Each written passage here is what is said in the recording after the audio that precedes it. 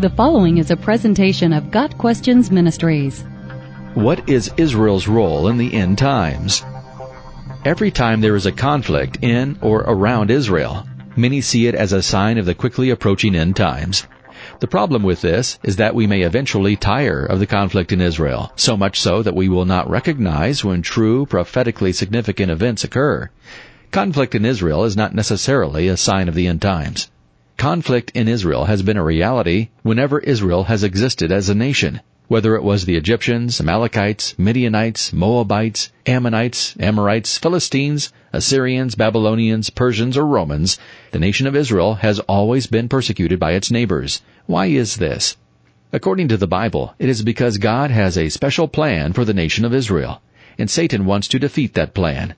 Satanically influenced hatred of Israel, and especially Israel's God, is the reason Israel's neighbors have always wanted to see Israel destroyed. Whether it is Sennacherib, king of Assyria, Haman, an official of Persia, Hitler, leader of Nazi Germany, or the current president of Iran, attempts to completely destroy Israel will always fail. The persecutors of Israel will come and go, but the persecution will remain until the second coming of Christ. As a result, conflict in Israel is not a reliable indicator of the soon arrival of the end times. However, the Bible does say there will be terrible conflict in Israel during the end times.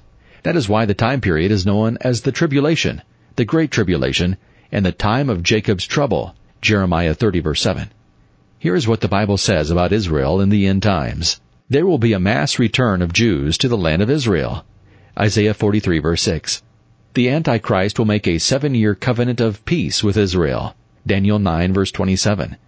The temple will be rebuilt in Jerusalem, Daniel 9 verse 27.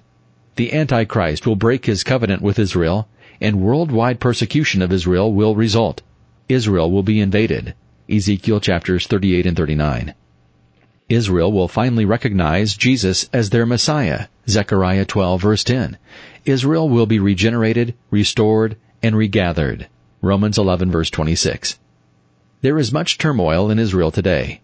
Israel is persecuted, surrounded by enemies, Syria, Lebanon, Jordan, Saudi Arabia, Iran, Hamas, Islamic Jihad, Hezbollah, etc. But this hatred and persecution of Israel is only a hint of what will happen in the end times. The latest round of persecution began when Israel was reconstituted as a nation in 1948. Many Bible prophecy scholars believe the 6-day Arab-Israeli War in 1967 was the beginning of the end. Could what is taking place in Israel today indicate that the end is near? Yes. Does it necessarily mean the end is near? No. Jesus himself said it best, "Watch out that no one deceives you. You will hear of wars and rumors of wars, but see to it that you are not alarmed. Such things must happen, but the end is still to come." Matthew 24 verses 4 through 6. Got Questions Ministries seeks to glorify the Lord Jesus Christ by providing biblical answers to today's questions. Online at GotQuestions.org.